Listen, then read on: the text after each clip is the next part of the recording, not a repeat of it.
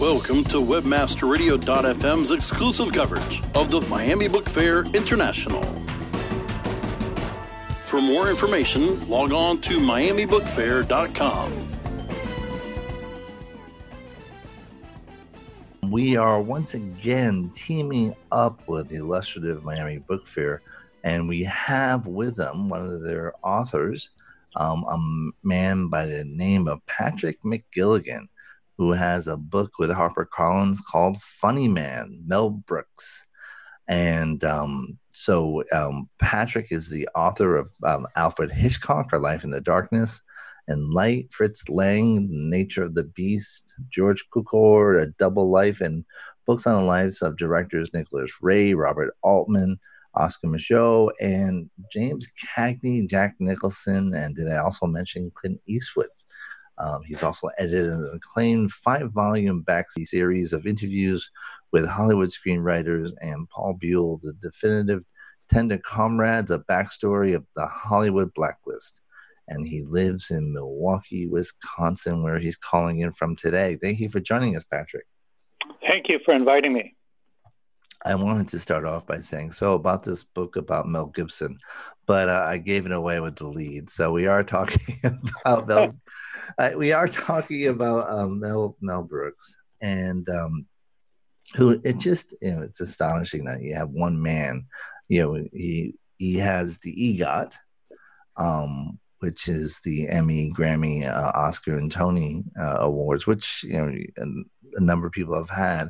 But he also has 3 of the American Film Institute's 100 funniest American movies of all time: Blazing Saddles, number 6, The Producers, number 11, and Young Frankenstein, number 13. So I mean, it's quite. He's quite an esteemed comedic director.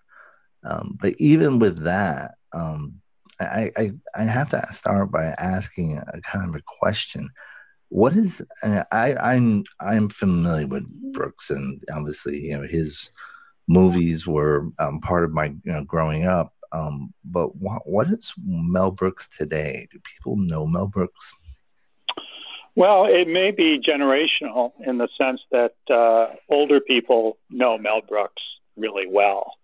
And younger people, when I show something like Blazing Saddles to my film class, I teach at Marquette University here and have for about 20 years. A lot of people are seeing it for the 4th time, having watched it with their parents, and a lot of people are seeing it for the first time. And if you ask them afterwards and give them a little quiz, who is what German singer is being spoofed in the film? What does one flavor of Howard Johnson's ice cream make a joke about? Right. They're not getting. They're getting very, very few of those references, and yet they really like the spirit of the movie, and they're laughing throughout the entire movie. So there's a lot of Mel Brooks that probably is generational, even his comedy. And he took his comedy largely, as I bring out in the book, from his own boyhood and from the 30s and 40s and people that he adored, and then later went back and in various ways pirated and reshaped and turned into his own.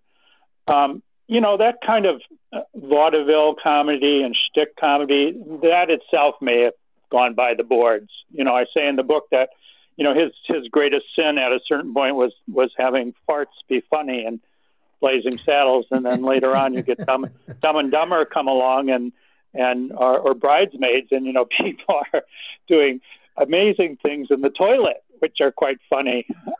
So he got kind of one-upped by the new generation, and he was pretty clean comedian, really. I mean, there's not graphic sex or love scenes in his movies at all. They're really, straight out of 30s and 40s comedies in some way. And there certainly isn't very much what you would call frank or vulgar language. So right. He's for younger people, I think he's a sophisticated taste, to be honest. Getting back to your book, so Mel Brooks breaks out, and I did not know that he was the creator, him, Buck Henry, of the Get Smart with Don Adams. And so this starts his trajectory on his own, and quite a successful 1960s period where you have Get Smart, and then he writes and produces a movie that would become his defining event because of the way it keeps popping up again, and that is The Producers. Yeah.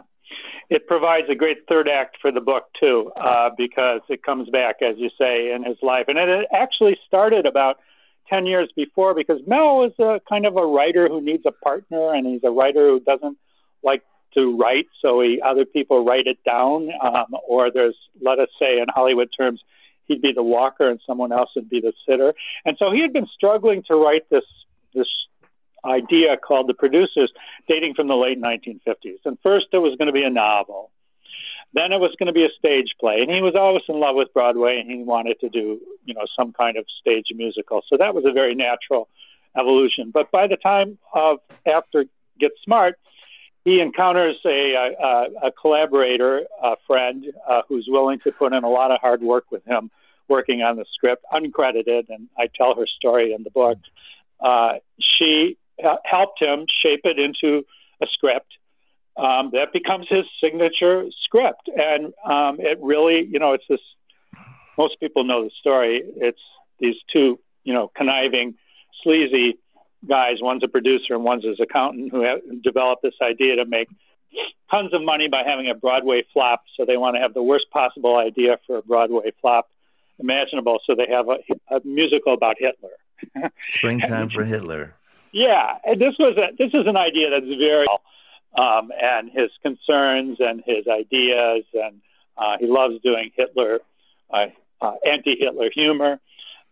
So it was a success via Steam. I think it did pretty well at the box office, but not enough to make very much money.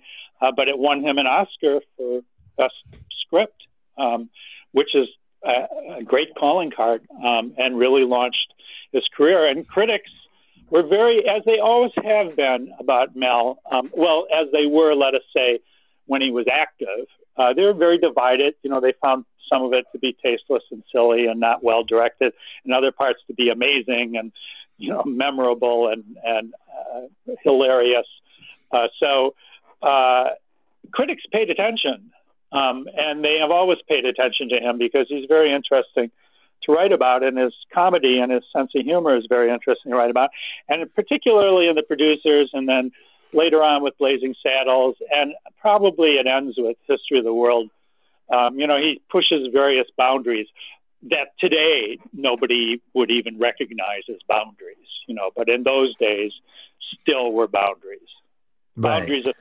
Boundaries of taste. Well, he did Springtime for Hitler alone, the song. Yes. And considered incredibly audacious at the time. I think when you see the musical remake, which was such a tremendous success on Broadway and around the world and in road companies, and you can see the film of it too, because there's at the very end of his producing career, there's a film version of the musical. It doesn't have the same edge because so much time has gone by that humor now is much more taken for granted.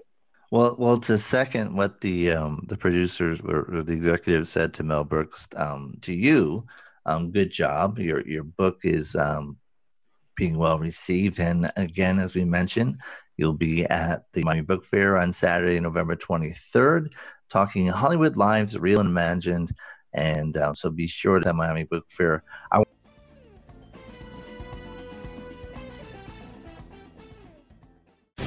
The opinions expressed on this program are those of the guests and hosts and do not necessarily reflect those of WebmasterRadio.fm's management or sponsors. Any rebroadcast or redistribution without authorized consent of WebmasterRadio.fm is prohibited.